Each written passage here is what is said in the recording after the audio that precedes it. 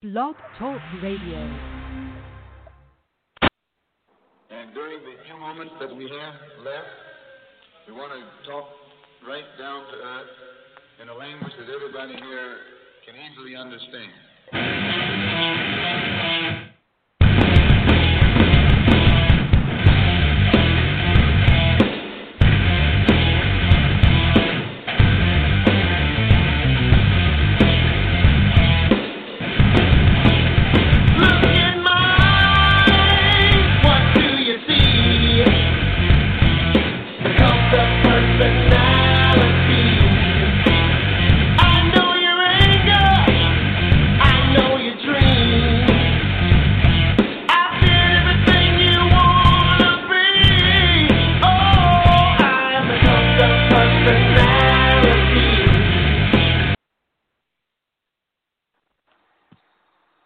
What's up, ladies and gentlemen.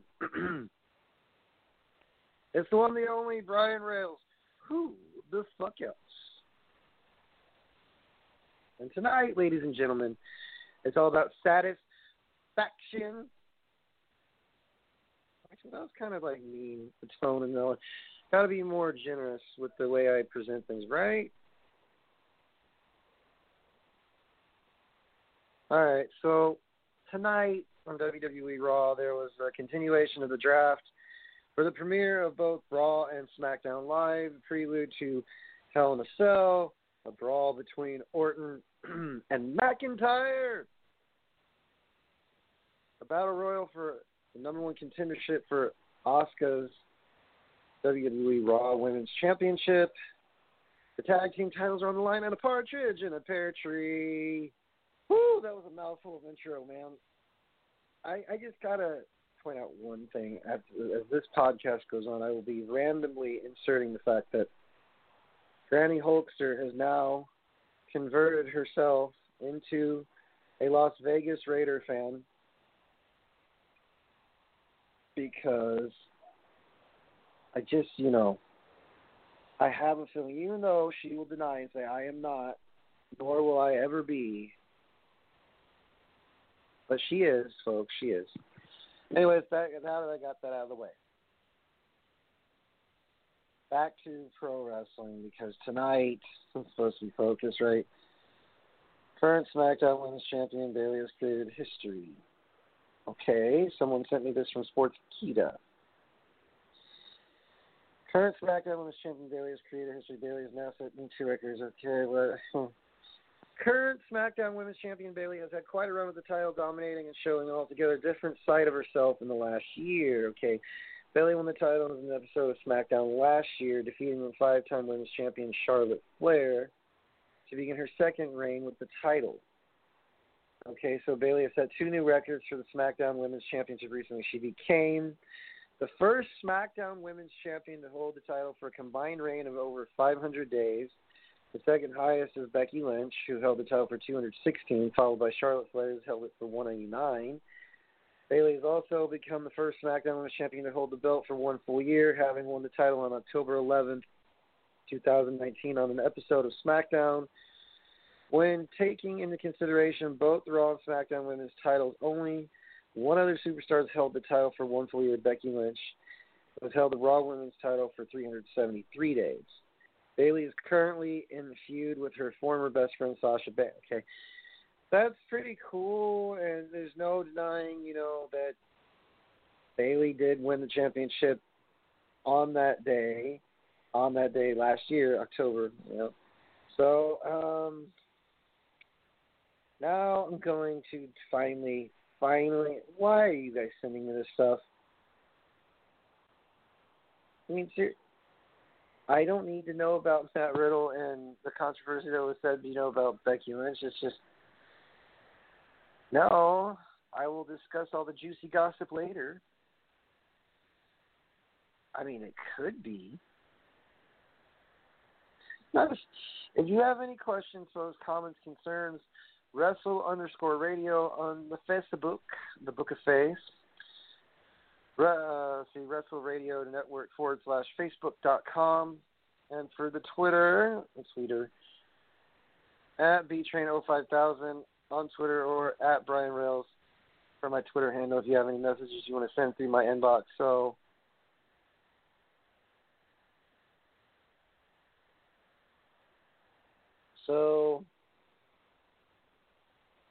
let's get to the Raw review before I just start in the draft, the part of the draft. So Bayley makes history, yay.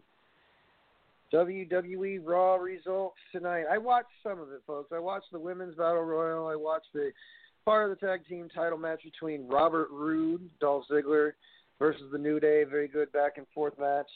They showed recaps. I'm going to get to this on my rant. I don't want to waste my breath ranting in 20 minutes in, but I'm going to say this nicely.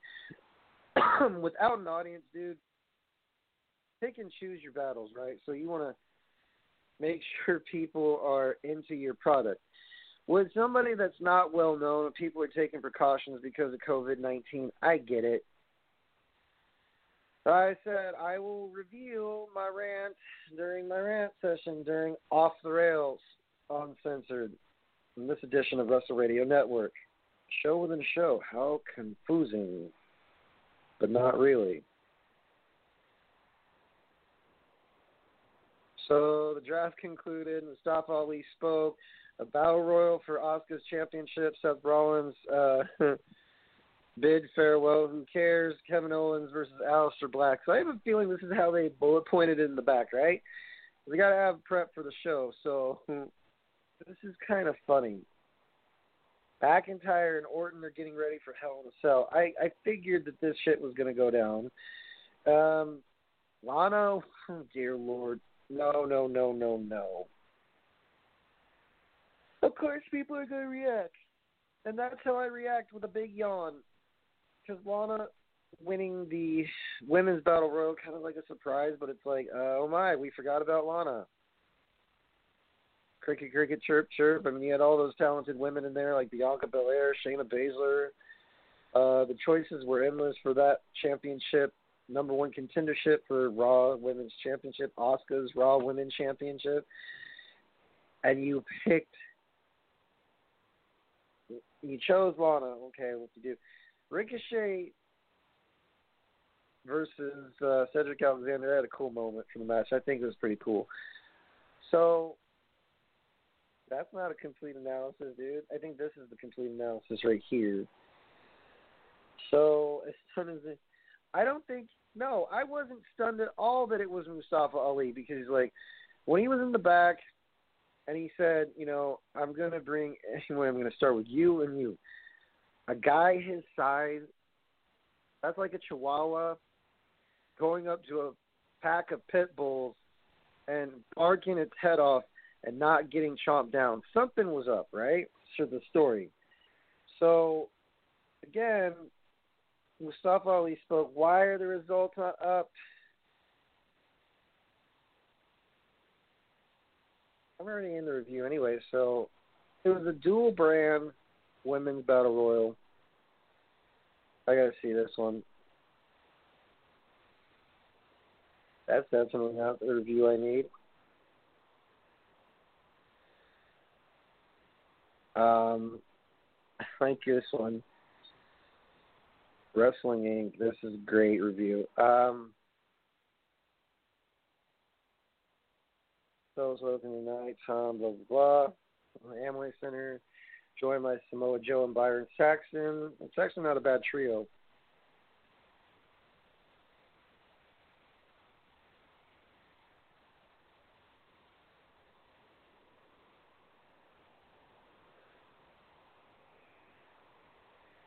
Let's see.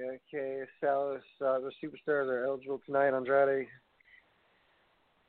SmackDown Live Women's Champion Bayley, Aleister Black, Alexa Bliss, Daniel Bryan, Carmella, King Corbin, Apollo Crews, Nikki Cross, Dabba-Kato, Dolph Ziggler, and Robert Roode. Eric of the Viking Raiders. I guess you could say this list includes Lacey Evans, Charlotte Flair, Jeff Hardy, Billie Kay, Lana, Keith Lee, Riddick Moss, Natalya,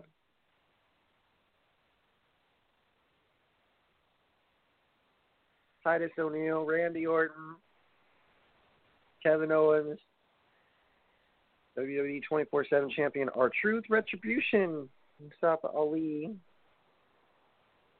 T-Bar, Mace, Slapjack, Reckoning, and Retaliation, Matt Riddle, the Riot Squad, Ruby Riott, Liv Morgan, blah, blah, blah.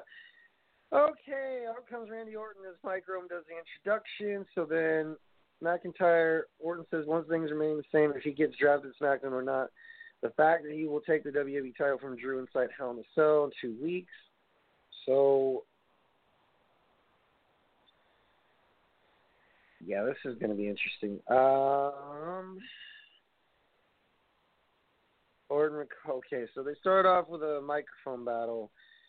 McIntyre stands on stage with the mic now. He says, Orton is right. He congratulates him on being the only person to pin Drew in almost a year. Okay. Orton's up scrambling up the apron as Drew talks trash. Aleister Black versus Kevin Owens in the no disqualification match. And then you see Stephanie backstage getting ready for the draft picks. So go to commercial, come back. So Raw selects The Fiend. SmackDown picks Champion Bayley. Orton to stay on the brand. SmackDown selects the Raw Tag Team Champions, the Street Profits, Montez Ford and Angelo Dawkins. Charlotte Flair stay on the brand. So they're playing it safe, basically, at this point. No disqualification match between Aleister Black and Kevin Owens. I got it here.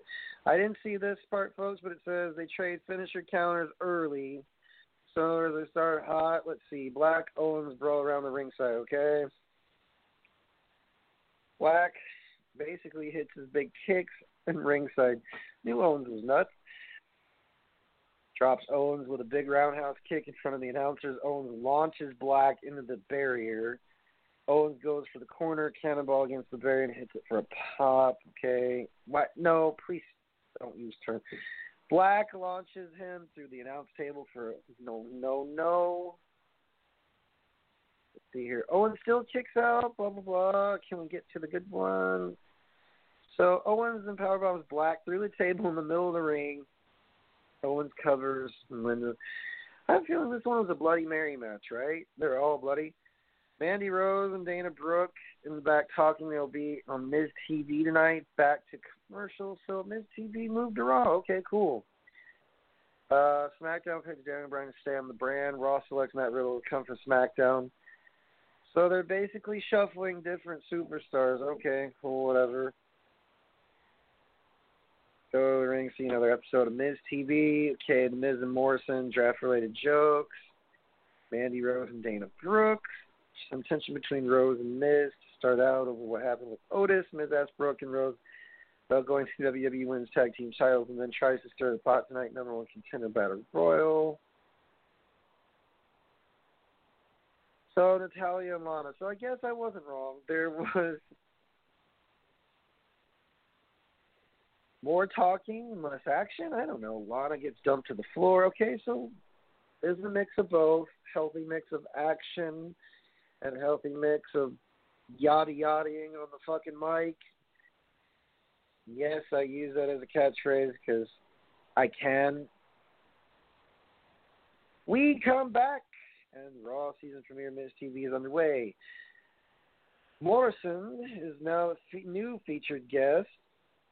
Why am I not surprised? Kofi Kingston and Xavier Woods won the SmackDown tag titles from Cesaro and Shinsuke Nakamura.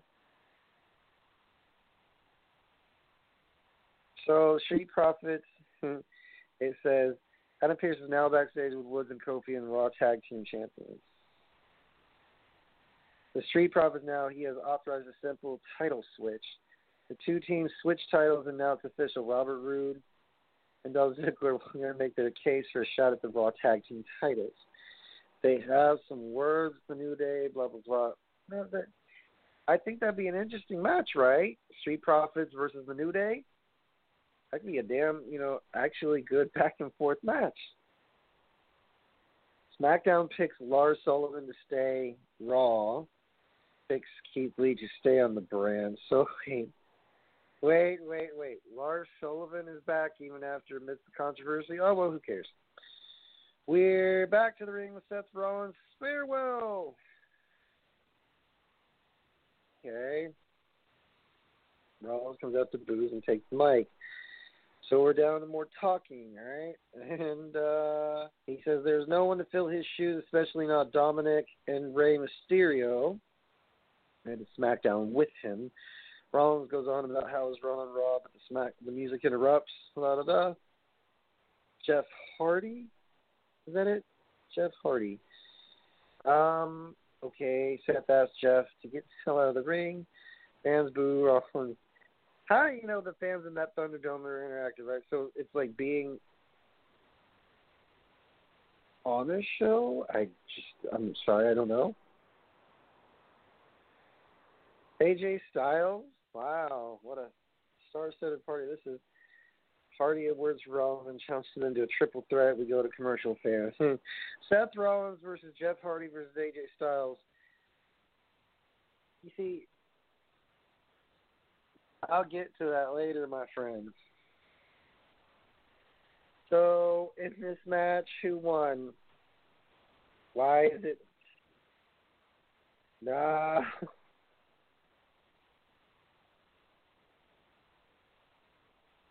We go to commercial. Of course you go to commercial. I think that, okay, so in this match, why didn't you give me the full article, damn it? So, that's not the entire results, no. Ringside News, please don't disappoint me. I liked his reviews somewhat, dude, but I'm not so certain that I will review it. So it says AJ Styles last Friday, AJ Styles, Naomi, The Miz, and John Morrison with SmackDown Tag Team Champions. They rose and Kofi Kingston were drafted to Raw. Okay.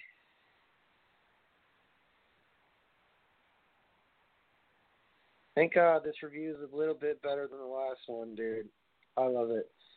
Winners, Kevin Owens. So we're back to speed, folks. Yay. We're back up to speed. Hardy versus Rollins versus Styles. Who won this match? Damn it. AJ Styles. All right. I like AJ. Okay. So if this is close to the Battle Royal, then okay. Actually, Mandy Rose and Dana Brooke won a match. Okay. Awesome. Angel Garza versus Andrade. And then... let's see here. Master Chop's right at the top. I believe. Post-match, Vega goes out to check on Andrade, but the theme music hits. Bliss is in the corner scaring both by contorting her back. The theme then shows up, and the pair hit Sister Abigail's and the male and female counterparts. I wonder if there's going to be any intergender tag team championships by any. Okay. So Nikki Cross is on Raw. R-Truth. Dabba-Kato, SmackDown pick. Dolph Ziggler, Robert Roode, and Apollo Crews. Okay, so the Raw Tag Team Championships are on the line, and this was a very good match, folks. Robert Roode and Dolph Ziggler teaming up to face the New Day. I like the way the match went back and forth. I thought it was a very good pace. And then, of course, Kingston and Woods retained because they just new additions to WWE Raw. So,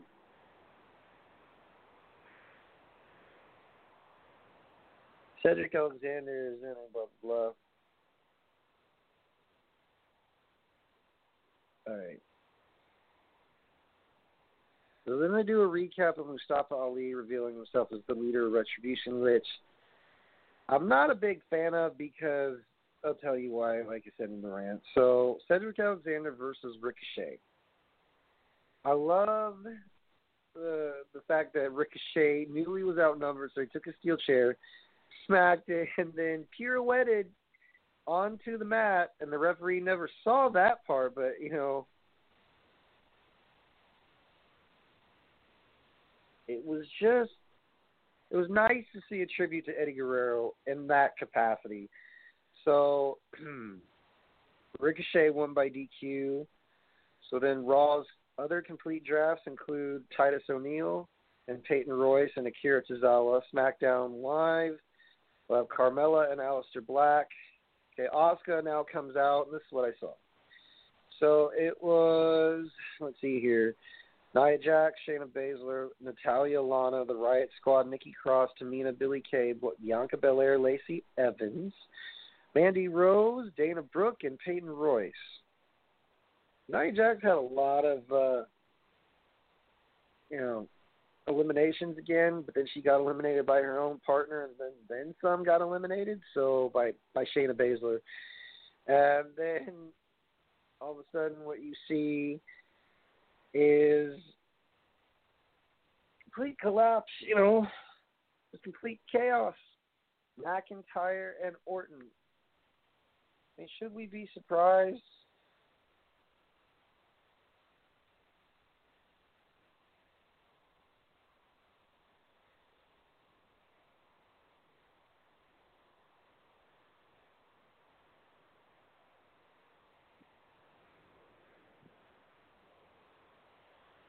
So, I'm reading your question through Wrestle_Radio, and I'm kind of smiling.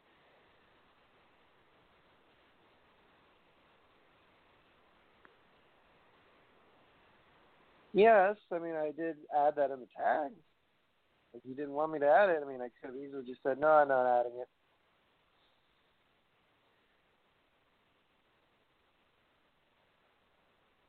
Wow, I always hit the same time, almost exactly. Ladies and gentlemen, following content is not suitable for minors under the age of 18. And if you don't like the way that I speak during this podcast, well then, kindly put cotton in your children's ears. Listen to this, because we're all grown-ass adults. If you do not like language content, then I suggest you listen to shows about puppies and frolicking and other shit. Anyways, any reproduction or attempt to copy the format and thereof of Off the Rails Uncensored, a coin podcast on March 7, 2016, a copyrighted podcast. Any reproduction is punishable by law, and you will be fined a $45 fine. All right. Buckle up, fuckers, because I cannot guarantee that you won't be offended, or you might actually agree with some of what I'm saying, or you may disagree, to disagree. All right, monkeys in the truck, just please hit me my music now. Dig it.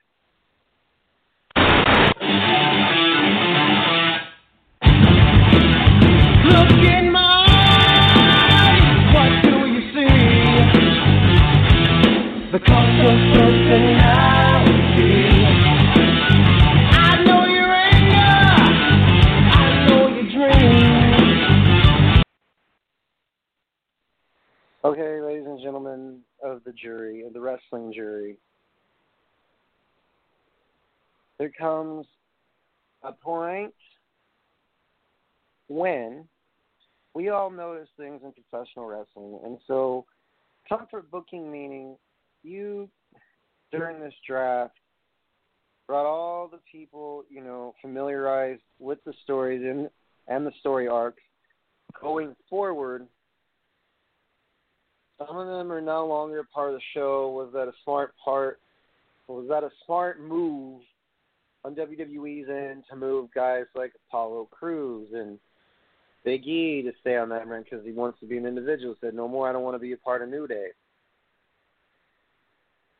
It doesn't mean necessarily, folks, that it's the end of New Day, because, look, they're still together. They've got Xavier Woods and Kofi Kingston. Guarantee you, dude, if Ambrose was still in WWE, I hate to say it, but the obsession with bringing groups back together in WWE is uncanny. the way the booking goes, you have to make sense of, okay, what happened this week? What's going to draw the audience in? There's some things that drew me in this week, I'm not going to lie, like the Women's Battle Royal for Asuka's number one contendership. I know a lot of people are bitching about Lana, but, I mean, I don't know, folks. Her winning the Battle Royal for what purpose? I mean, she must have done something correct. I don't know, to be a shock value, this is a slap to the fans' face again. I don't know what is, because not only Lana winning the Battle Royal, but Mustafa Ali booked to be the leader of Retribution. It's like, what kind of horror booking is this, right? What kind of horror film am I watching? And then I realized maybe it's because they have a limited amount of entertainer, wrestlers to put in the slot of being the reveal. The OMG, I cannot believe Mustafa Ali is part of Retribution. He was an original in NXT, right? One of the originals who was told he'd be nothing more than a cruiserweight, and going past all this, I mean, you really have to dig deep in your arsenal to pick somebody that, has a name that's not going to be like, OMG, I cannot believe it was him all along. To a normal wrestling fan, they're like, why couldn't it have been somebody cool, like a big name? I know The Rock's doing, he's got COVID. And I know that Cena is also doing Hollywood shit. So whose other names could we put on that list? Could have been Paige. Could have been Mauro Ranallo, for all we care. It could have been CM Punk. You asked me to give you specifics on who I would have chosen to book as the name leader for Retribution. Would have been so cool if it were CM Punk, because then their ratings would have skyrocketed through the fucking roof. I guarantee you. But instead, it's the same comfort booking that gets WWE the option of, well, we have this person under, quarantine, so we really can't use this person. So now we have no option but to choose Mustafa Ali. He was a really talented dude, but to be the reveal, I'm beginning to wonder if this is like a half and half type booking, and it's a comfort thing. It's clearly comfort, meaning we're not going to jump outside the comfort zone. And it's also the factors of we don't have as many options because of the pandemic, and because, as I said, the options are pretty much low right now, especially considering how many people have quarantined, especially not just main roster. I mean, they did a documentary on the Finn Balor, Kyle O'Reilly, and Kyle O'Reilly said you can only work out in the garage so much until you start going fucking stir crazy, and you just got to get back at it. And what you call an addiction, man. Pro wrestling is it's like one of them addictive drugs. You just can't get enough. You just have to keep all of it going. Otherwise, you're just going to be another spoke on the wheel that gets replaced.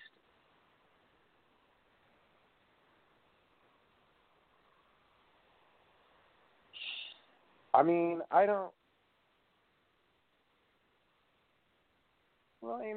tonight's Raw wasn't bad. Actually, not Natalya, but Lana got an opportunity for the women's Raw Women's Championship. One would hope and pray that there's a shock factor that doesn't get utilized, especially how Carmella, especially how Charlotte Flair.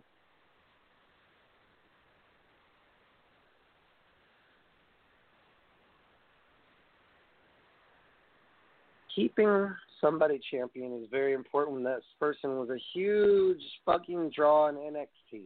I'm referring to Asuka. Now they're trying to revamp her career. Good job. At least you got one thing going, right? You got another thing going good. That's the McIntyre-Orton feud. So in 2 weeks at Hell in a Cell, are we going to see Orton automatically drop the fucking title? I mean, not Orton, McIntyre. My bad. I'm tired, folks. Forgive me. A lot of questions rise about factions, right? Is this faction worthwhile? Is it going to be a part of, the conversations in the back between the head writer and, obviously the senior producer and the owner of the company, right?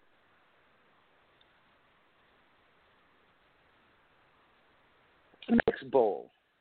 You start out with promos because you're getting ready for Hell in a Cell. I get it. You got to reiterate what's going on so that the audience at home, who's been watching from home, because we have no choice, is going to understand what you're presenting to them. Otherwise, like I said, it's going to be a shit show, and no one will want to tune in. Well, apparently, there are people tuning into this shit because we don't have much to watch other than NXT and old replays and, occasional WWE Raw. It's like making a commitment that you're not quite sure about with WWE Raw, because I'm happy, and I'm also, upset at some factors. I don't have to be a Bayley fan to appreciate the fact that she's made history. Do I appreciate the fact that she's set a few records? No, I mean, honestly, Bayley's never wowed me as a worker, unless she's working Sasha Banks. It's still, to this point, she's grown a lot from her career in NXT in her transition to main. But me, I don't really give a fuck. I don't care. I think that she's a good worker. Yeah, that depends, again, on who the fuck she's working. Now, moving forward from that little tidbit, I'm going to revert back to the whole decision to make Mustafa Ali the leader of Retribution. Why?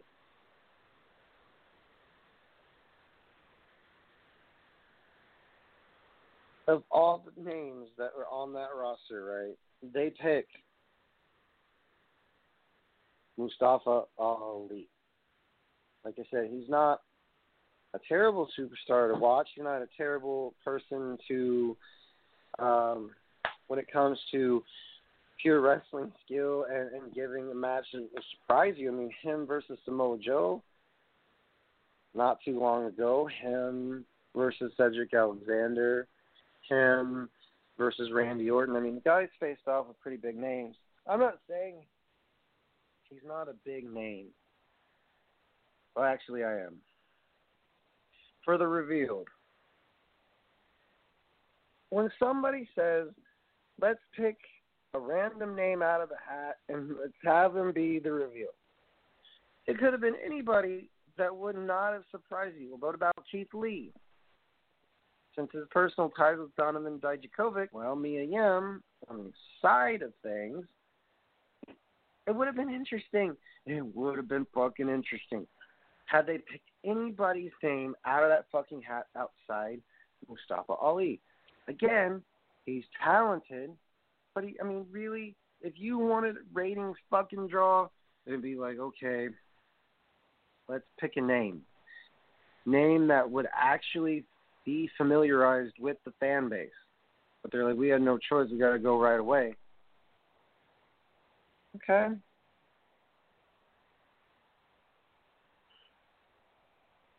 So the decision, I either pulled the plug on the idea and concept was to bring a random cruiserweight in as the leader of Retribution. Why? Because he's well articulated, he's cold, he's calculated. He's your stereotypical heel. And by stereotypical, you didn't, I'm going to hurt you, I'm going to hurt you. That made it obvious right fucking there. In the backstage area where they're sitting and I'm going to start with you, and then I'm going to start with you. And when he booted himself out of the ring, I knew it was either Retribution or The Fiend. And actually, that begs the question. I wonder if the Fiend is going to get disqualified, and even though it was a Hell in a Cell, and that pay-per-view is coming up, folks. So McIntyre versus your Randy Ortons of the world, and it's going to be Hell in a Cell. We've all seen how crazy Randy can get inside one of those 40-foot steel structures. We've also haven't seen McIntyre get inside one of those things, but you know what? It is what it is. So that's that from that match. So Asuka, I don't know if she's defending, folks. I don't know if Bayley's defending. These are crazy times, folks, through which I don't have a clue. But I also do know that the Raw Tag Team Championship should be on the line versus Street Profits. Just saying. Wait. I got a phone call, y'all, so let me patch this dude through. Hello? Hey, what's going on? How's it going, man? Not too much. Jordan Garber calling in, fellow wrestling journalist from the Jordan Garber Now podcast. My question for you is, like, how are you adjusting to, like, the Thunderdome audience as, like, opposed to, like, a regular audience? Like, you know, the whole virtual thing, creating a new era. And with all that coming to, like, a big end, who would you say is, like, the biggest star of this new era if it ended tomorrow? Okay, so my thing with the whole Thunderdome or Thunderdome is it's not the same without an audience. And if I want my brutal honesty towards WWE, I mean, without us, I hate to toot our own horns here because I'm a former worker myself, and I can say this on the record, dude. I was a part of the non-official roster for NXT. I can tell you without an audience, this ship may or may not sink. It's innovative, but I think NXT is doing a better job in the Capitol Wrestling Center than the Thunderdome is. In personal opinion, not biased for the Black and Gold brand, but you know, honestly, imagine my name is Enzo Amore, and I am. Imagine that era. Okay, with those guys. Yeah. It'd be hard to pull a fucking pop from a crowd, right? So this era, I know he's not mentioned a lot because WWE, they do a lot to blanket him, and he does a lot to defend them. But Kevin Owens, in my humble opinion, is by far one of the best workers that WWE has and is not utilizing. Oh, without a doubt. Because I can totally Kevin Owens, be on board like, with that. if you look at his, well, yeah, but if you look at his work in Ring of Honor and NWA and Evolve and all that shit, everyone and their brother's mother is going to say Adam Cole. No, Adam Cole is a great worker, and I've been around Adam before. Tommaso Ciampa is another one that's very underrated that is not talked about. Another one I could mention that ties me in my mind, again, Velveteen Dream. But they say because of his maturity issues that he's, lacking growth. Bullshit. Velveteen Dream, if you push him enough on that fucking roster, could have been NXT champion. Could have destroyed Adam Cole's record. But no. That's on NXT side. They're like, well, what do you think Finn Balor? I said, okay, well, Finn, let me just state this for the record. Mad respect for his match with Kyle O'Reilly. But if you want me overall opinion, it's a tie between, in my mind, Aleister Black and Kevin Owens.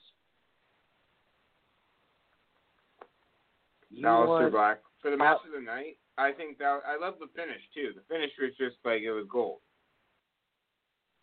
It was because these guys are masters of their craft, man. They don't, like in the wrestling world, we're always told you don't want to reveal the whole entire, finale as a magician.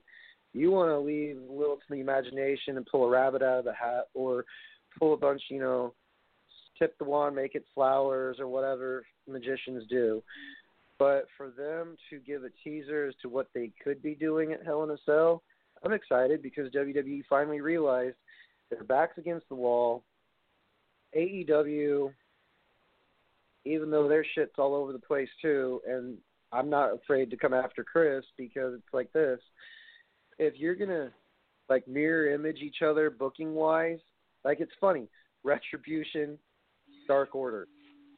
I can compare and contrast pretty much, let's think here. The booking style of matches is very similar. That's just wrestling, and that's always how it's going to be. But as far as I can mirror this back, because I'm kind of tired, I work 9 hours a day, apologize for that. But I think, and I speak for some people, not all wrestling fans, we're glad that there's entertainment, but fucking Christ. The booking system for WWE is starting to piss me off again. Why? Yeah. Because the familiarity of bookings between you're going to bring your story arcs in instead of why not have a free agent rule? Why not combine? If you have a draft, they're like, well, we want to have exclusive brand. I get that concept. But imagine the conversation with VKM.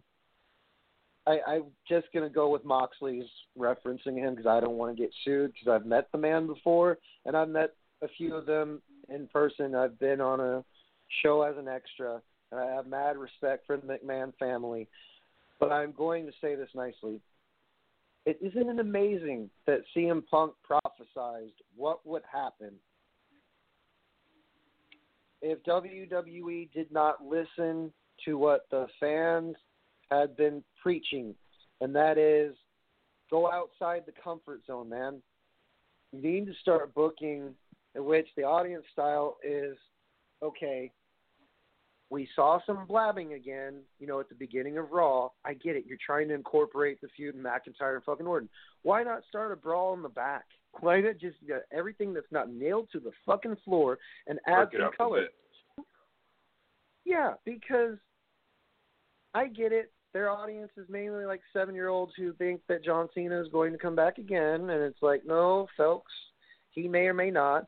Same thing with The Rock, who, God, please help that man through whatever he's going through. I mean that in the most sincerest way. But when WWE brings, like, legends that need hip surgeries back a zillion times, and no offense to The Undertaker, I love him to death. When they bring back guys that can barely fuck walk, and you can tell Edge is hurt again, I have no... Look, I'm not trying to be Mr. Negative here, but they were doing great. Whoever the fuck was booking the shows, I don't know if it was Hunter, because I could tell there was a glimmer of hope in the fucking booking. But then the draft came back, and I said, oh, fuck me. Because because if any of us have watched the draft, it's like nothing changed. They literally brought the story feuds that they had going, okay, Seth Rollins and Rey Mysterio. And I laughed when Michael Cole said, the show that Rey helped make famous. Are you fucking fracking kidding me? After 20-plus years in journalism school, Michael Cole, who created the phrase SmackDown Hotel. I'm going to check you right into The Rock, dumbass, The Rock. And you're going to sit there and say a diminutive midget who is a legend and who, helped Mr. Viva la Raza, Olale Ma Vida es Dura, Eddie Guerrero. Trust me, dude. People say that Michael Cole has no power or influence over booking. Been through that system before, and let me tell you, he does. Because he insulted Daniel Bryan on live air, did not get reprimanded for it, and he's like, I was very doubtful about Daniel Bryan adjusting to the main roster talent. I'm like, dude, Bryan Danielson is the best person to learn from the learning tree and as far as advice goes in this business. 2, Michael Cole should not be anywhere near a commentary desk. If he's going to be anybody, it should be an agent in the back. But even then, he shouldn't even be an agent because that motherfucker couldn't see talent if it hit him right in the ass. I'm sorry. Well, you know what From happens workers when you kiss ass all those years, right? That's what you get. And that's the only reason why he's sitting there in that chair. That's the bottom line, pretty much. Well, dude, it's like, how in the hell does Michael Hayes and Michael Cole and Les Thatcher and all the people in the back, not Les Thatcher excluding him because he doesn't do the, I don't know if he does the scouting still, maybe he does. Mr. Pritchard, I have respect for him and his brother. I met them at Monster Factory. I don't know them personally, but I'm just saying, from my opinion, what WWE is lacking right now is, okay, wow, I didn't expect that coming. Like the reveal for the leader of Retribution, we're thinking, okay, it's got to be a big name. It's got to be somebody big to put it over the top. Even if it were Mick Foley, I would have said, holy fuck, Mick Foley? Yeah. It's just the name. It's just not. There's no shock appeal to me. Like, no one cares. That way, he's not even over as a face or a heel, which completely ruins the value. Dude, it's like, okay, Mustafa Ali, great talent. I have worked a show with him on there. I was not a part of the show, but I worked a show with Mustafa Ali. Great dude, very classy. But if I were a booker or if I was the head writer or senior producer and I said, okay, I have all the cards on the fucking table. If it were Sasha Banks, I would have been like, wow, holy fuck.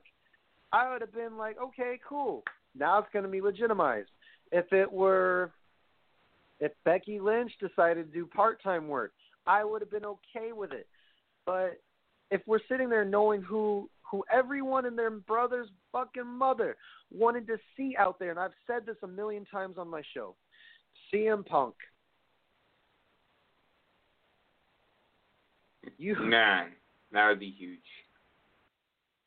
I mean, imagine a guy that not only held Raw hostage, not only created a group that was controversial in straight edge society, but helped create the inner brainchild of the Shield. And Mel Hunter tries to take credit for creating it. No. Punk originally wanted Mercury. Not even Roman was supposed to be part of this group, dude. It was supposed to be Mercury. Miz was thought about, but not quite. But then you had Reigns in the back pocket as a backup plan.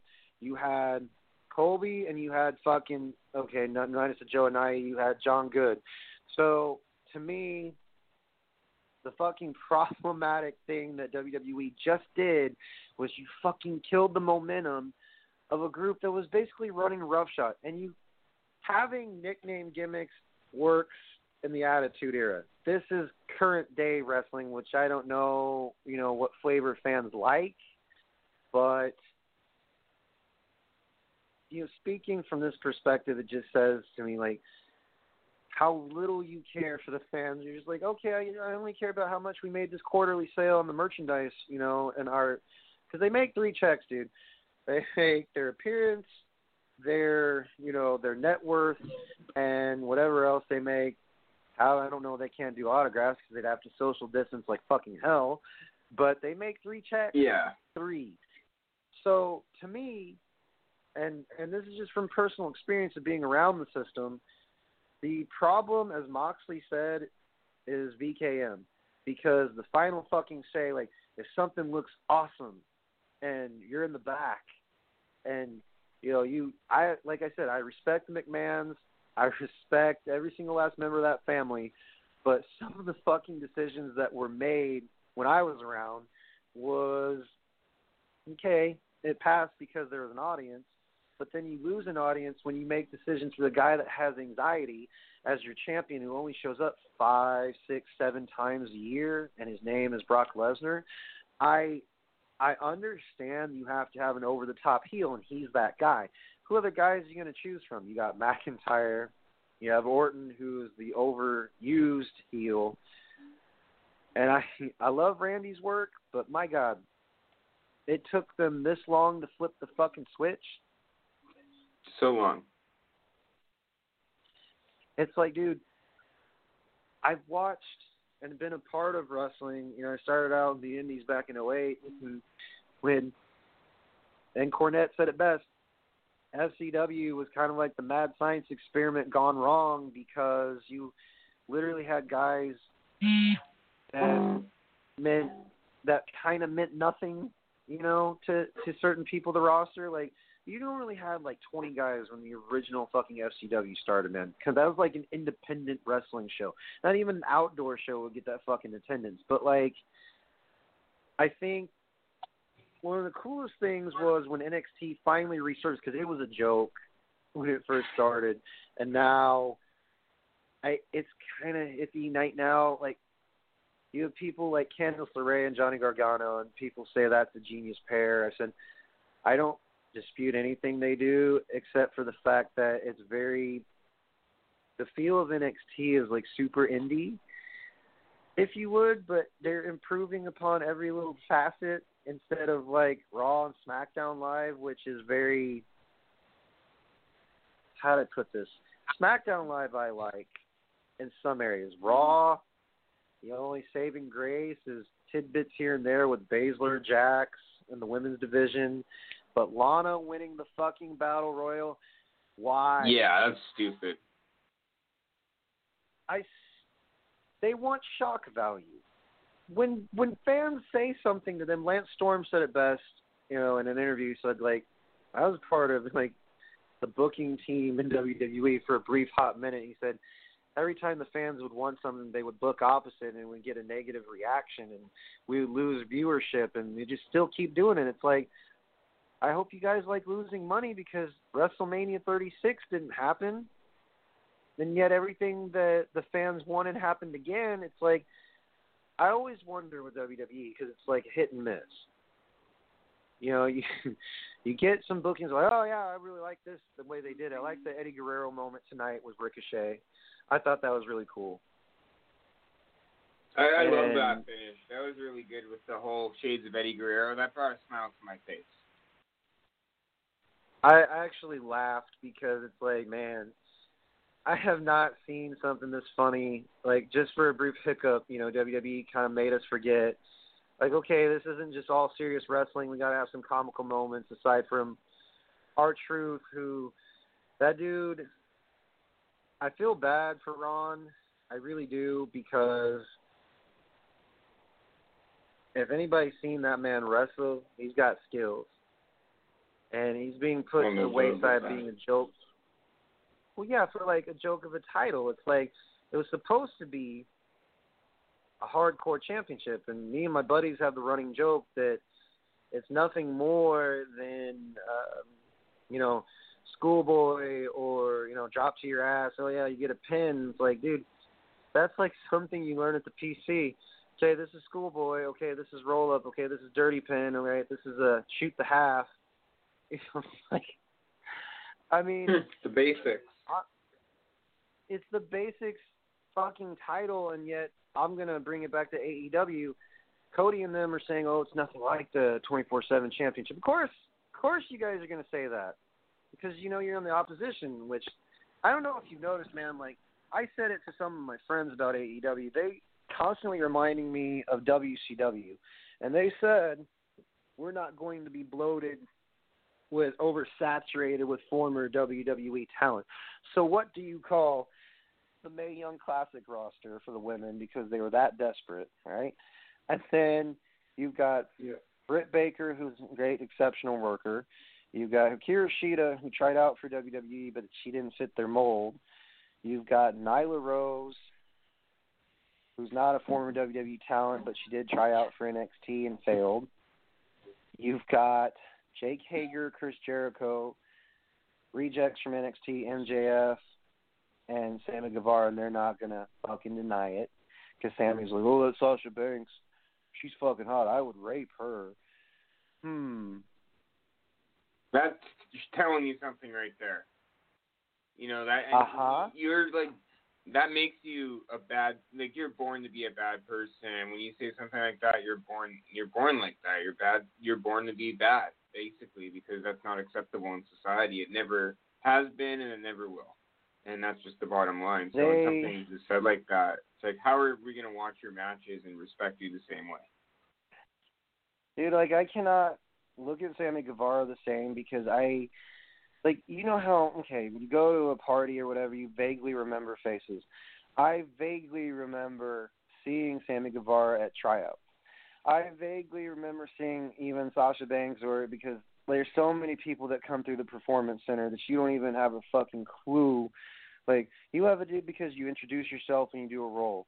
You go into the corner and you do another roll. And you go out, you do a back bump, you do a front flip bump, and you roll out. Thing is, I've seen how AEW and WWE compare as far as TV ratings. And yeah, AEW is winning the war on ratings.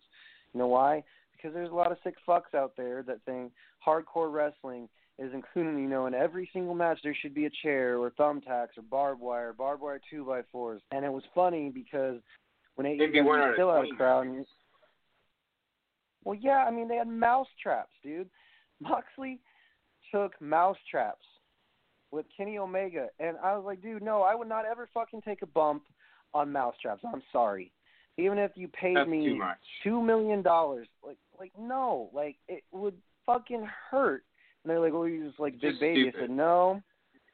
Yeah, I've landed on barbed wire beds before.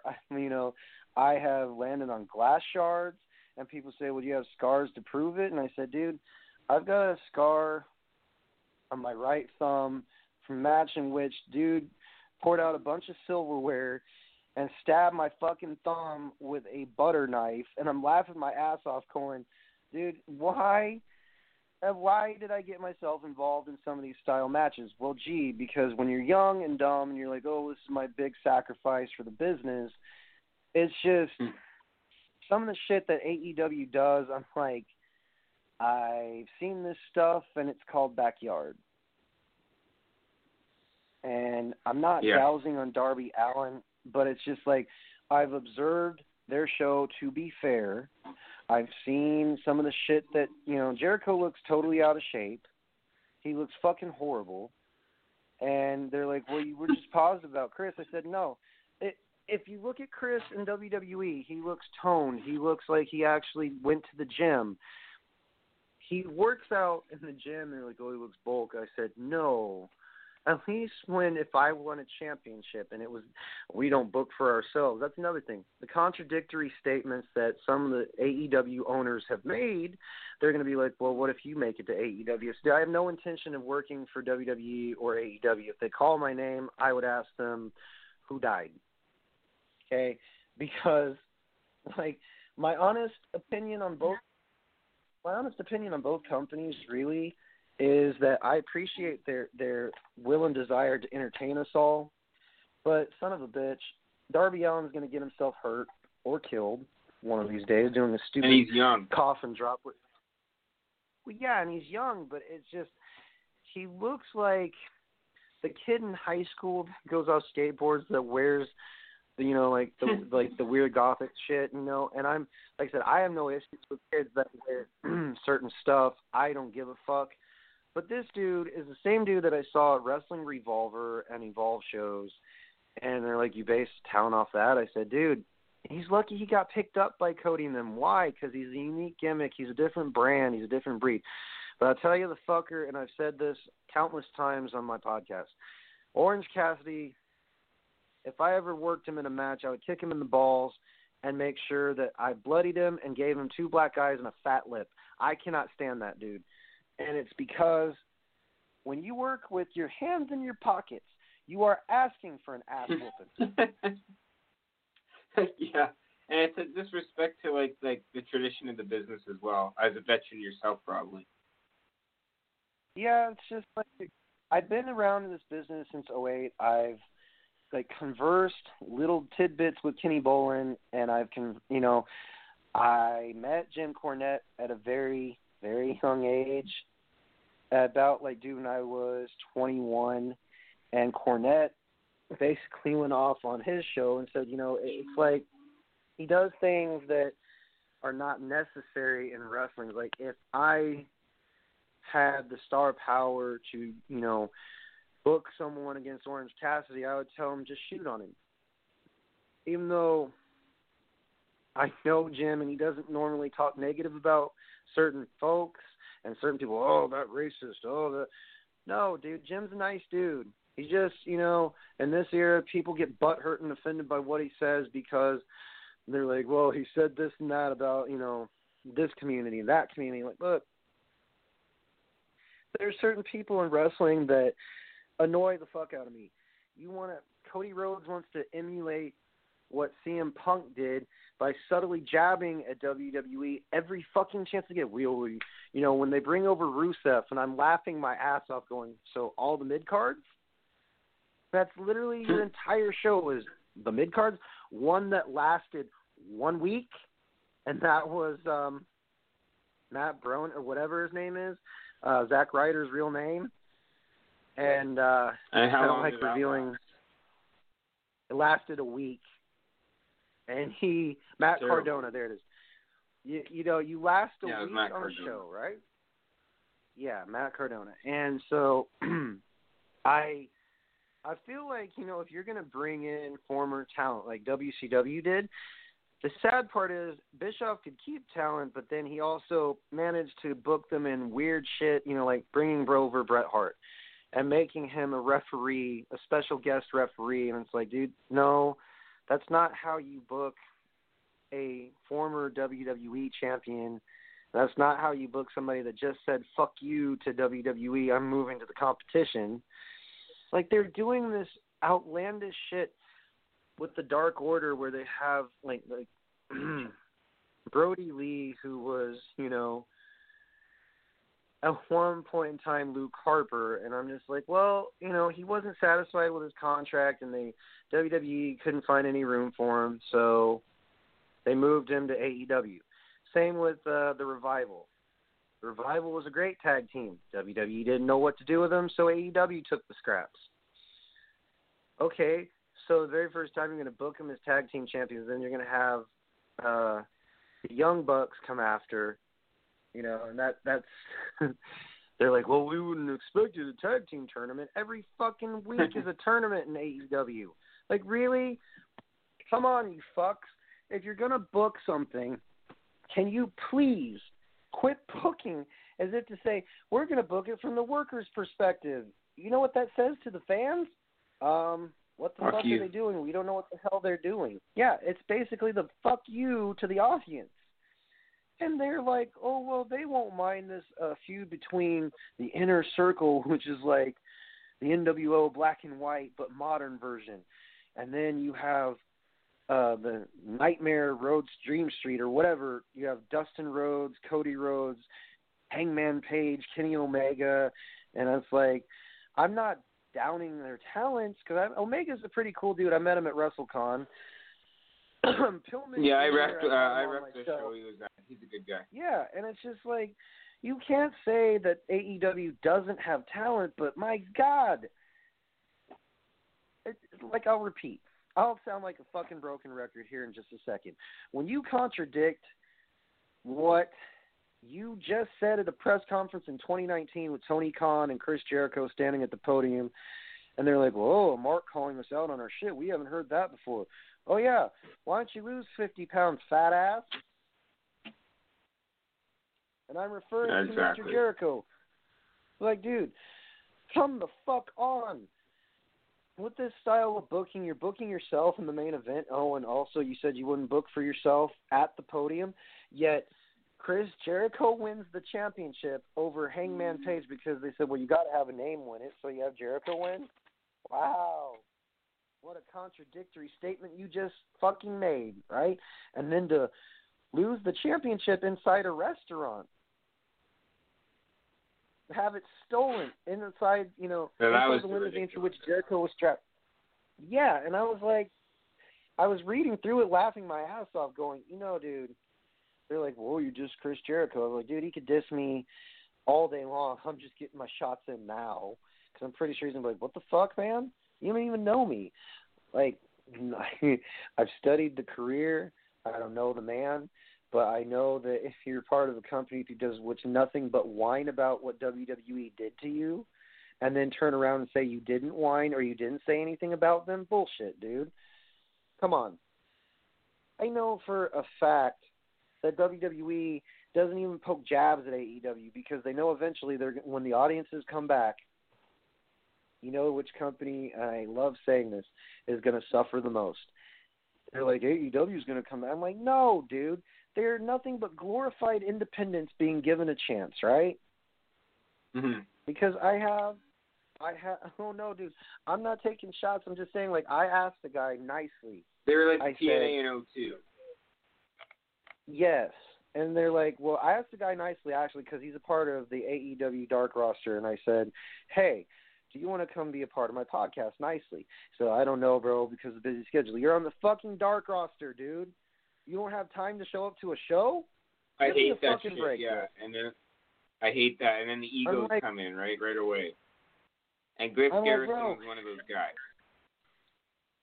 Yeah, and I'm just like, dude, I'm not insulted if you just tell me, no, I can't make it. But to make up the sensational lie of, oh, I don't know, bro, maybe sometime on my show. It's like, if I get you on my show, dude, I'm not going to hesitate to be like, so why did you wait 3-4 weeks to tell me I can't do it? Oh, wait, I'm actually doing it now. So why did you wait 2 to 3 weeks? Tell me I can't show up on your show, but yet, you know, you wrestle on a shit show that eventually, like Triple H said, in 5 years will be bye-bye because merchandise for WWE, the merchandise for AEW. They're like, we're in Hot Topic. They didn't have to broadcast on the fucking Superstation during a baseball game. Like, really, No your one goes advertisement Hot was what? Well, no one, because Hot Topic is so trendy now. It used to be Hot Topic was the store you go to if you wanted to be different, if you wanted to stand out, if you wanted to get shit that nobody else would even bother wearing, right? Now, AEW, WWE, Nightmare Before Christmas, Disney merchandise, and, you know, kid shit. It's like you just basically shamed yourself for corporate purpose. I mean, I get it. It's a business. You have to adjust. You have to adapt. But this dude, I'm sorry, like, if AEW sets me off in the wrong direction, and I'm trying to be positive about them, and they're like, boy, you're so negative, blah, blah, blah. I've had people unfollow me, unfriend me, because if you know the names, well, it's like I said, we bring up names, you're going to be unprofessional. Like, no, dude. Sonny Kiss, I never cared for. Dude cannot work. I literally watched him in a match. They're like, he's great. He brings stuff to the roster. Is that code for we don't have anybody else, so we're going to utilize the body for a roster? Because this dude, he's not a bad worker. And people are like, well, what do you mean AEW brings out the negative in you? They do shit that's not just unsafe. Like Cody Rhodes' chair shot. I'm sure everyone and their family has heard this. Yeah, where you take an unprotected chair shot as a worker and then get concussed, and then you also do a moonsault and you land oddly on your toe. That's out of your control, but he's doing shit. He's like, I did it for the audience and I had finished on adrenaline. Dude, I hope you like not being able to stand before you hit 50, because I love my father. I love Dustin. Yeah, like, I love Dustin, Cody, and them. You know, they were really extremely nice. I met them 4 years ago when I lived in Kansas City as an extra on SmackDown Live, and Cody asked, like, you guys are using this sauce, whatever, I'm going to take from the table. The funny part about that story was, dude, like, I've got picture proof, and not of the back because you're not allowed your phone to take pictures because obviously it'd be booted out. But, you know, some people ask, like, what's it like, you know, what was it like being, I was like, dude, even then Cody seemed very, like, quiet, very reserved, but there's a story that I've told to most guys. A guy asked Bully Ray while he was eating pasta, so, Mr. Ray, how do you throw a punch? Uh-oh. And Mr. Ray goes, oh, you know, like one would throw at your fucking mother. And he proceeded to rip this guy a new asshole about, you know, you don't talk to someone, bother someone while they're eating. Well, Cody pulled the guy out and said, who trained you? This part I don't disagree with, and this part made me respect Cody because, like, unless you were trained by Danny Cage, unless you were trained by Rudy Gonzalez, unless you were trained by Booker T or, you know, Carl Anderson or Luke Gallows or Tommaso Ciampa, who has a school, or any credible name, you really shouldn't be coming up to anybody, period. And I think that's fucking manners. But I respect Cody in that regard for pulling him out with his brother and saying, who trained you? The guy proceeded to say David Catton, and the guy goes, who the fuck is that? Like, literally, probably someone not reputable. that's the one. Yeah, it's someone not reputable and someone whose name is not well known in the wrestling world. And they're like, well, how did you mention his name? Like, dude, that school is a joke. They've, you know, it's like I said, the one glue holding it together is Derek Stone. So I think what I'm about to say is when that one area I respect Cody in, and I've met him, he's a nice dude. But when you sit there, when you stand there on the podium on AEW's premiere show in 2019 in Jacksonville, Florida, and you have people whose names have been heard of, and it's the hit new show, and you know, it's bringing back people's love for wrestling. I disagree, and they're like, are you a WWE guy? No. I grew up watching ECW before someone introduced me to WrestleMania 12 when I, you know, was 8 years old, and I was like, wait, you watched ECW? I was like, yes, I watched ECW. I was traumatized by guys like New Jack and Sandman, Bully Ray, Big Dick Dudley, Spike Dudley, Shane Douglas, Dean Douglas, Beulah McGillicuddy, Francine, Tommy Dreamer, RVD, Raven. AEW is trying to steal just a little bit of every single facet that was popular in wrestling. Is there something wrong with that formula? No.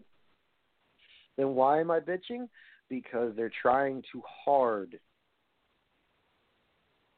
And it's just, yeah. I've seen this done by TNA. They said, we're going to drive WWE out of business. For a year and a half, almost two, when it was like 08, 09. But when Hogan came and Bischoff came and then Nash and Hall and then X-Pac, I was like, fuck me, it's WCW all over again. I liked Impact. I didn't mind seeing, Aces and Eights. I didn't mind seeing Sting. But their AEW tries to bring Sting in, I'm going to laugh. Yeah, same with me. Because that's the go-to that everyone's expecting, and I guarantee you they're going to try and create something. And it's one thing to have so many factions. WWE has this issue too: the Hurt Business, Retribution, Undisputed. Let's see here, the Riot Squad, New Day still intact. Whether people love to admit this, New Day's not got Big E. Look, folks. If you're going to play the faction game, you've got to, add the original members. So I thought to myself, if WWE loves playing this game of bullshit, why not drag up all the members of Sanity and have them go head-to-head with Retribution?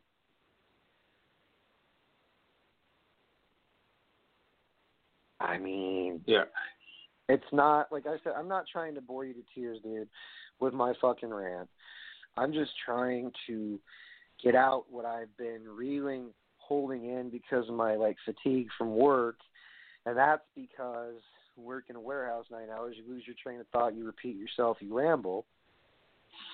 But, I got to ask a question, too. It's just like, since you've been watching WWE without an audience, what is the biggest thing that is, lacking specifically that you've noticed as a WWE Universe fan? What do you think is the biggest thing lacking right now? Being able to tell a story by far, actually, because that audience helps build that story, especially if it's an actual, real, live one, not a virtual one. And, I'm starting to lose a lot of that sense of storytelling in the match. And that brings me back to being a fan since the early 2000s, and that it's taking away the storytelling aspect of it. That's one aspect of many, in my opinion. I think that the problem is like there's too much blabbing at the beginning of a segment.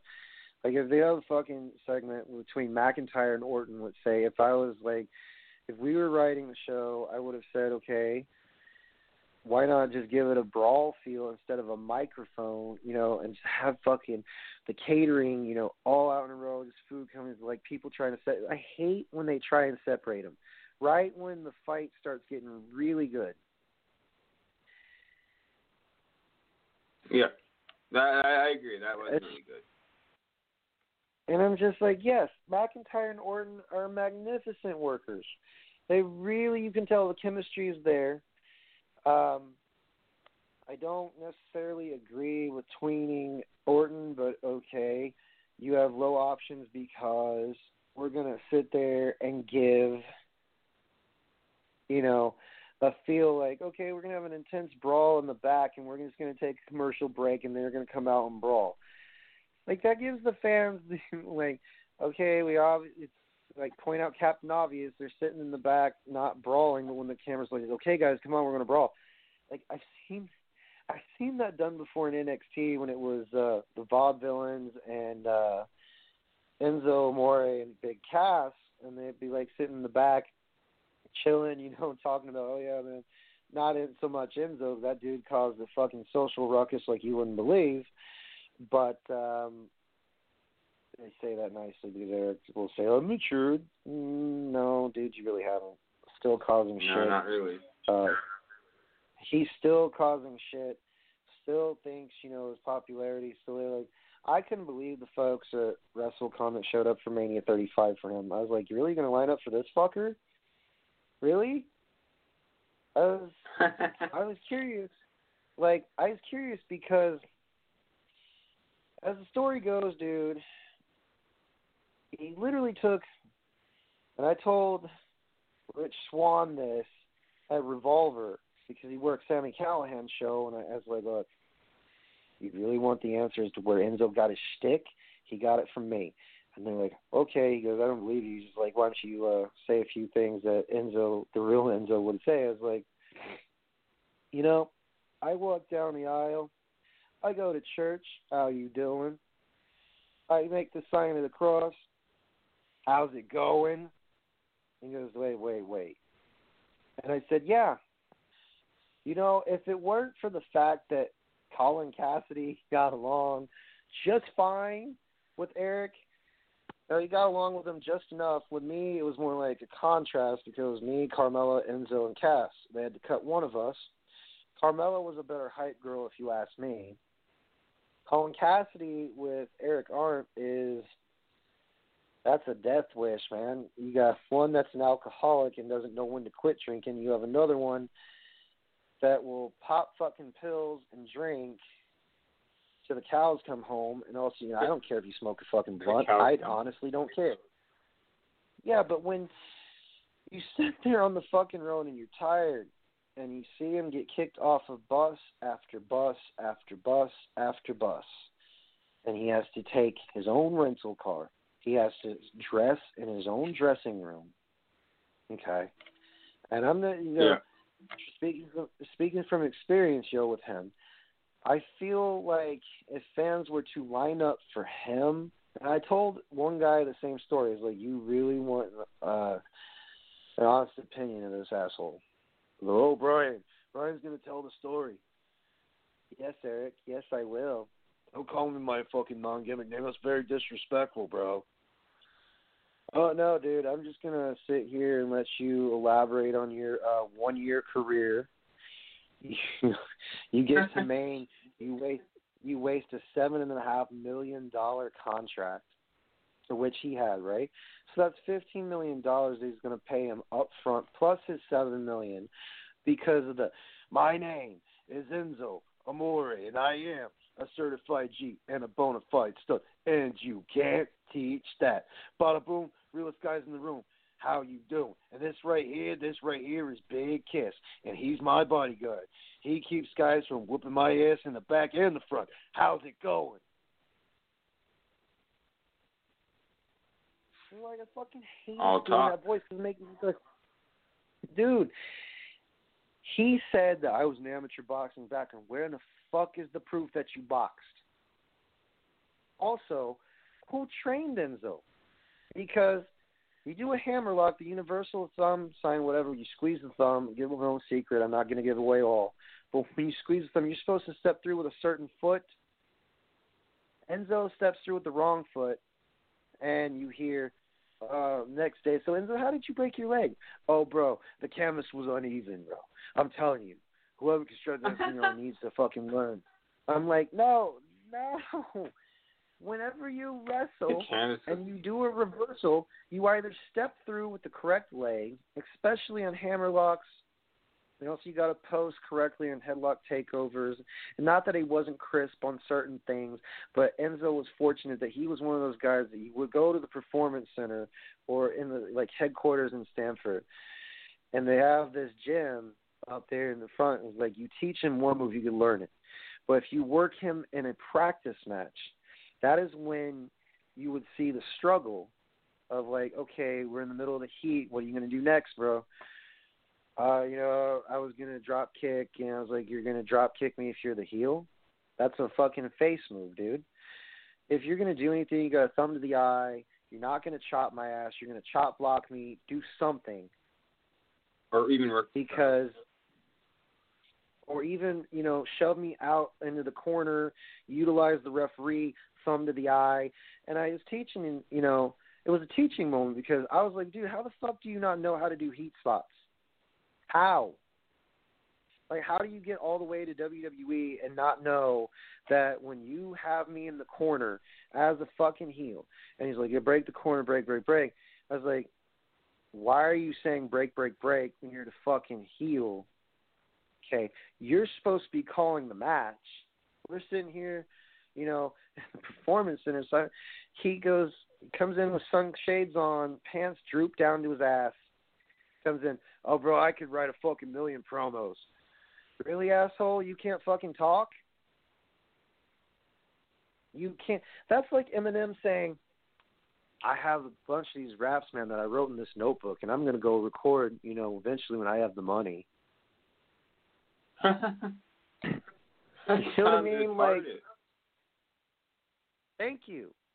And that's exactly how I fucking felt, towards, like, the whole entire time that I was there. I got hurt, and they're like, well, it's like Matt Polinsky,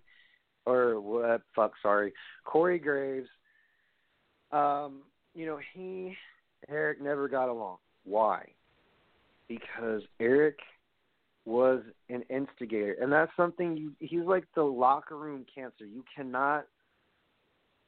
We couldn't coexist with Enzo. I mean, yeah, he, when Joe had fucking his leukemia and shit, would show pictures from Instagram, and it's like, I remember those days. And he's like, bro, I'm trying to have a moment. Do you mind? It's like, so you made this about yourself instead of his fucking leukemia, dude. Like, honestly, some of the shit that dude did is forgivable, but others, will say, well, that's not professional, mention his shortcomings. No pun intended, but that dude, when he got into WWE, had a lot of shortcomings that were coming. Like, for the fact that he had no formal wrestling training, lied about his background, told the whole entire fucking locker room that he was going to be an ex-champion, this, that, the other, because he made it past the fucking routine that you all do at Performance Center, which is like the endurance. It's like the combines, the NFL. And William Regal's there. You have Matt Bloom, Byron Saxton, Sarah Amato. You've got a lot of fucking people, incredible, that can teach you. You have Norman Smiley, who's still there, the nice dude. These are people that try and teach you, and if you don't fucking listen, they try and teach Enzo, but the only thing that stood out to the fucking generated, creative that was there, the general creative that was there, He did a promo on mozzarella cheese and caught the attention of Triple H, caught the attention of William Regal, caught the attention of the Pritchards, caught the attention of Gerald Briscoe, who now, I believe, is retired. So now it's just Patterson as one of the scouts and agents. But the point is, Enzo's career was basically, in a nutshell, it was a flash in the pan. Flash in the pan, sorry. Cannot talk on fucking set hours of sleep.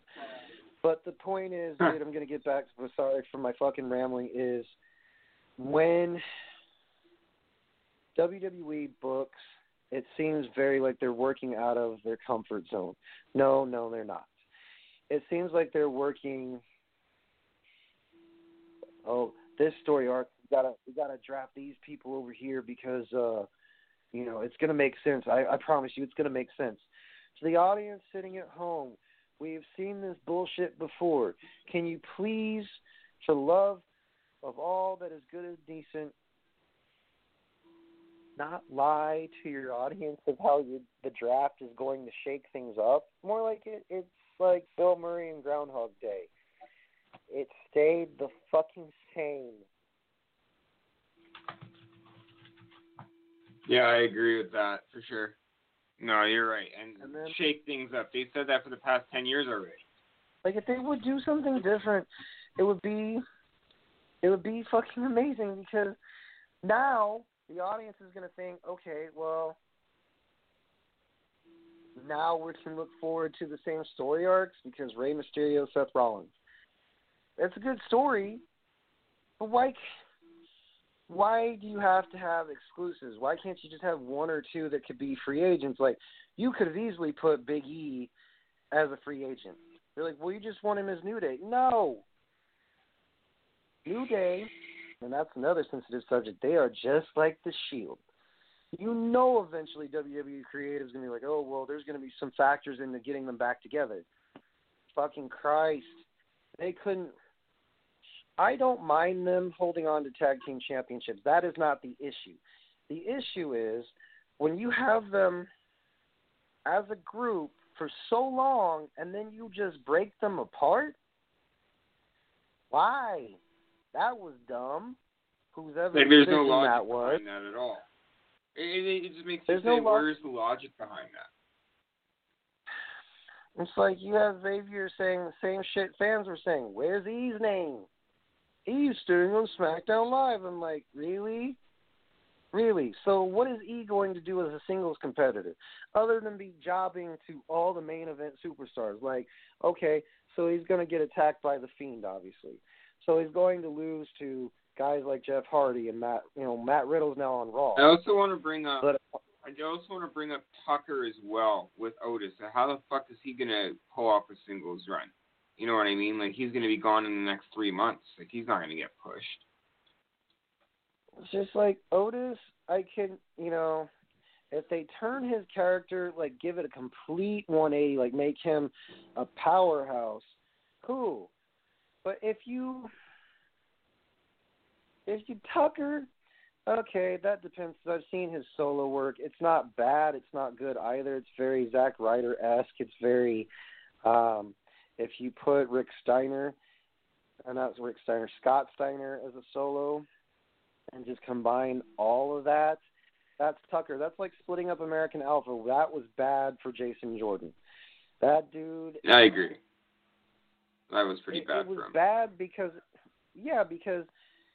with Chad Gable, who was willing to, like, sacrifice, bring out his laptop and show Vince ideas, and they're like, did you read that? I said, no, I just know that's how Vince is very fucking stubborn. Yes, I brung up his name because I don't intend to work for WWE unless, like I said, unless they call my name by miracle when the audiences come back and say, hey, we want your show to be on the network by some fucking miracle. I'd be like, well, who died? Because literally just sat here for the last 45 minutes to an hour bashing the company, not bashing it, but telling you. You've been on a rant, man. I just called in to give my contributions, and you cut in a 1 hour promo.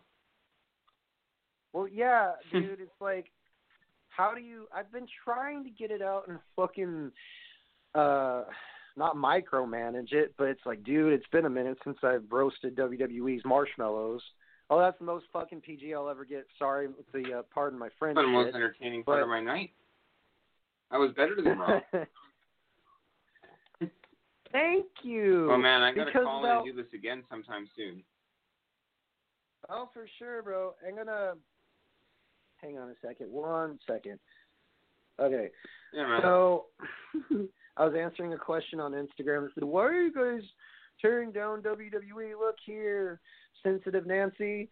I have told the audiences plenty of times, if you get offended by my show, I cannot guarantee you won't be offended, but if you actually agree with me, that's an added bonus.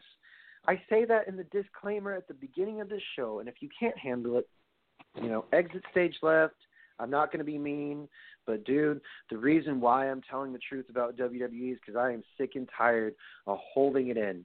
I am sick and tired of Michael Cole taking my goddamn catchphrase that should have been a T-shirt by now, off the rails uncensored. Every single time that they made a joke about it, ever since I told them the copyright, they terminated my Google account. They, as in, you think you did me a favor? Dude, I haven't even checked the Wrestle Radio Network Google account in like 4 months. So, more power to you guys. It's so fucking funny that, every single time that someone says something about you guys, they either get shut down or copyrighted or told they're going to get muted. You can't. There's been times, dude, where my show has been mysteriously hung up on. They're like, "Is that your phone service?" I said, "No." It's the powers that be telling the towers at fucking Blog Talk in Seattle, Washington, like, "Can you shut this guy up?" That's probably how it is, dude. too, because I remember, me as a podcaster, too, running shows and me going rants on WWE, and my show just shut down, too, actually. So that's a coincidence. I feel like sometimes they have that power, and it's ridiculous. Everyone deserves to spread that word and voice, and, put those writers in line, because most of those writers, honestly, aren't qualified. Okay, you've got Dana Warrior, and you've got Michael Hayes. Brian James is cool. You got Shawn Michaels and you got Triple H. The writers, those guys are fine. The non-wrestling Yeah, those guys are fine as NXT writers. But then you've got fucking Vince McMahon and Bruce Pritchard. Bruce Pritchard I don't have a problem with. Or is it Tom Pritchard? Bruce, because Tom's the fucking worker that trains guys and he actually has a promotion out. Yeah, but it's just like, I've told guys, and workers are surprised. They're like, "You can speak from a worker's perspective." It's like, dude, I don't know everything, and I've told this before. If you are a worker or an audience member, don't act like a fucking snob, because that's a turnoff to people. I like reaching out to the people because you guys are the ones, we are the ones, I should say, that watch a show, that buy the merchandise. But you know what? It's cool because WWE's merch section is better than with a shit show. Yeah, they basically, if you don't listen to an audience, and it's what Michael, the real Mike Bennett said on his Twitter. He said, "Don't be so snooty towards the marks." He goes, "Don't cuddle them or coddle them either. Just listen to them, because they're the ones that buy your T-shirts. They're the ones that stood in line for you to get your autograph. They're the ones that stood in line to get your picture. Do you owe us anything? No, but you owe us some debt of gratitude for at least showing up and watching our phones and taking pictures with our phones and trying to get the best angle for a slam or a finishing maneuver or whatever. I don't think wrestlers owe us anything. I just think you owe us a good show." That's what Lance Storm said on his Twitter. And I think you're right, because whenever you start making points and hitting home about the fucking main bread and butter of WWE, hey, Tower 1, can you shut down a Wrestle Radio Network show? Hey, Tower 2, can you shut down this guy's show, blah, blah, blah, blah, blah. I don't know if they actually do that, but I want to believe that it's not the phone service that's the issue, folks. I want to sit here and watch definitely not. my wrestling. Yeah, I want to watch wrestling shows, which I was like, man, that show was great. Tonight, until like the the bitter end of the show, like the women's battle royal was a shit show. They're like, what do you mean? It's like the WWE Royal Rumble, women's Royal Rumble, all over again. You have talent in there like Baszler, Bianca Belair, who's been overlooked. Even in NXT, they're like, well, there must be something wrong with her MO, her way of working. And I'm like, no. Like, Bianca Belair is a powerhouse, and yet she gets overlooked. Like, come the fuck on, people. Why couldn't she go to SmackDown Live and challenge Bayley? That would have been cool. Because that would have been a great match. I think, yeah. But here's a little known secret, dude. My trainer told me this a long time ago, and his name is Scott Vita, and he was on the first episode of WWE Raw. You can even look him up as Tony Vita. He was an extra that, you know, he worked with, trained with the Headbangers at Monster Factory under Pretty Boy Larry Sharp. And anyways, he also helped train senior referee John Cone. Who's in charge of the extras now, I believe. Well, he's also the senior official, and he's in charge of payroll. And he's also in charge of, he's also kind of an agent, but not really for referees. Like, he's kind of the final say, like, whether you get through, whether you don't. John's a nice dude. I actually pissed off Ric Flair. I'm a referee. Hopefully, yeah. Yeah, myself being a referee, it's good to get his attention. Well, just the other thing is, dude, it was funny because I think I pissed off Ric Flair because every time I see him, boy, I get a fucking look. It's because I was talking nonchalantly with John in the back, and I kept getting this dirty look from Rick, and I respect Rick. It's just, boy, you know, Ric Flair the person and Ric Flair the character, same guy. Nice, yes, but also kind of like, I don't know how to gauge Rick. I hope I didn't piss him off too bad because, you know, it's bad juju if you piss off the Nature Boy because that dude can really, really have a say in if you're going to be in a company or not because I trust the word of a 16-time world champion, you know. But, no, I mean, his advice to me and my friends, dude, when we were sitting there with Kevin Owens was like, look at me, dude. He goes, I wasn't the standard, but I kept going. And he's like, don't let anybody tell you that you can't do this shit. And we asked Rick, we turned right around and asked him, you know, in the fucking gorilla position. And he goes, Rick, I don't know what else to tell you. Just try your best, kick butt, and go to NXT. That's like the main thing that people strive for because the officials there, you know, you make $3,000 per match, right? So, like, your salary waivers, no. For referees, it's the same. For, like, ring announcers, it's the same fucking salary or more. And then the interviewers, they get little to minimum. You know, they get the minimum and the maximum for that matter. But as far as, like, refereeing goes, even during this fucking pandemic, dude, my thing, you know, have you ever heard the name Brutal Bob Evans? Yeah, Brutal Bob Evans, great guy. I actually, a few years ago, went to one of his seminars. The nicest dude you will ever meet. He also has influence. So if he has a seminar near you, I would go seek him out and ask him advice and what to, like, how to do things. If Danny Cage has, you know, a Monster Factory camp, I don't know exactly where you live, but he sent me an email and said, join Monster Factory. Huh? Oh, Winnipeg, Manitoba. Oh, well, if he has one of his Monster Factory camps, I would suggest going because, dude, this is the same school that produced Riddle, Gallows, Anderson, Sheamus, King Kong Bundy, Tammy Lynn Sitch, or Sonny, the Headbangers, Godfather, D'Lo Brown, my trainer.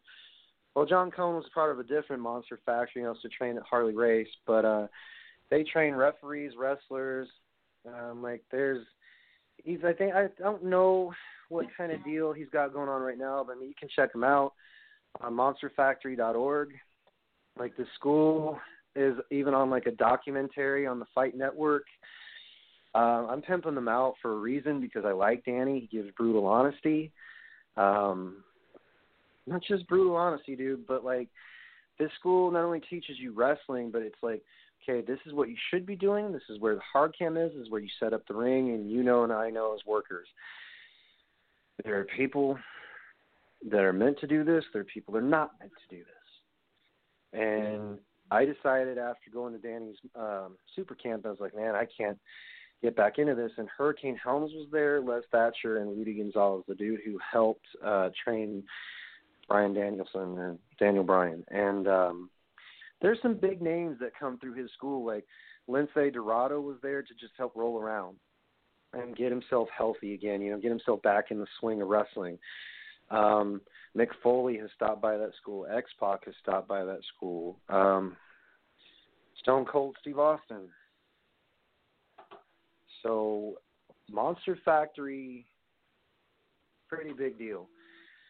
Because I think... No doubt about that. Well, I'm going to definitely check that out. I want to thank you for giving me the chance to be on your show, man. I really appreciate it, and hopefully I can call in again another time very soon. Oh, for sure, brother. I think you can call because I also have it's the spin-off shows. Basically, this version, just a longer rant, off the rails, uncensored, dude. You're more than welcome to call into the show. It's Wednesdays.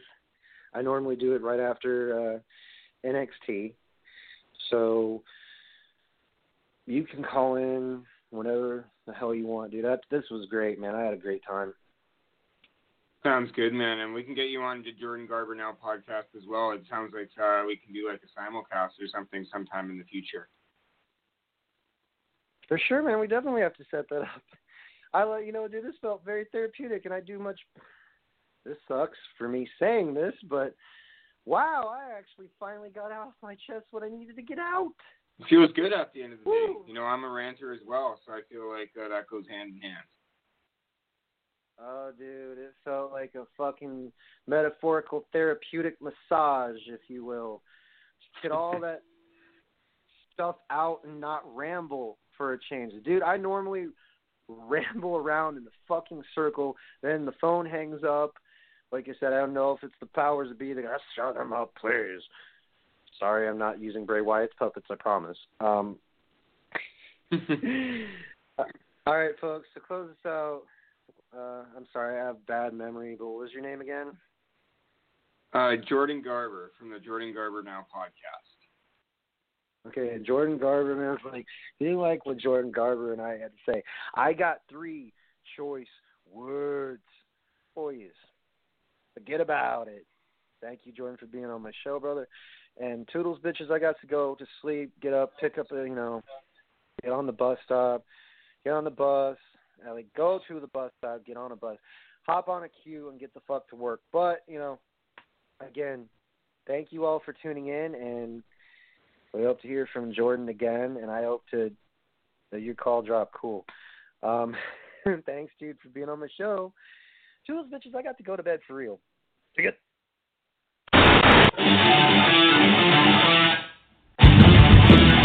Look in my eyes, what do you see? The cost of personality. I know your anger, I know your dreams. I've been everything you wanna be. Oh, I'm the cost of personality. Like Mussolini and Kennedy, I'm the coast of personality, the coast of personality.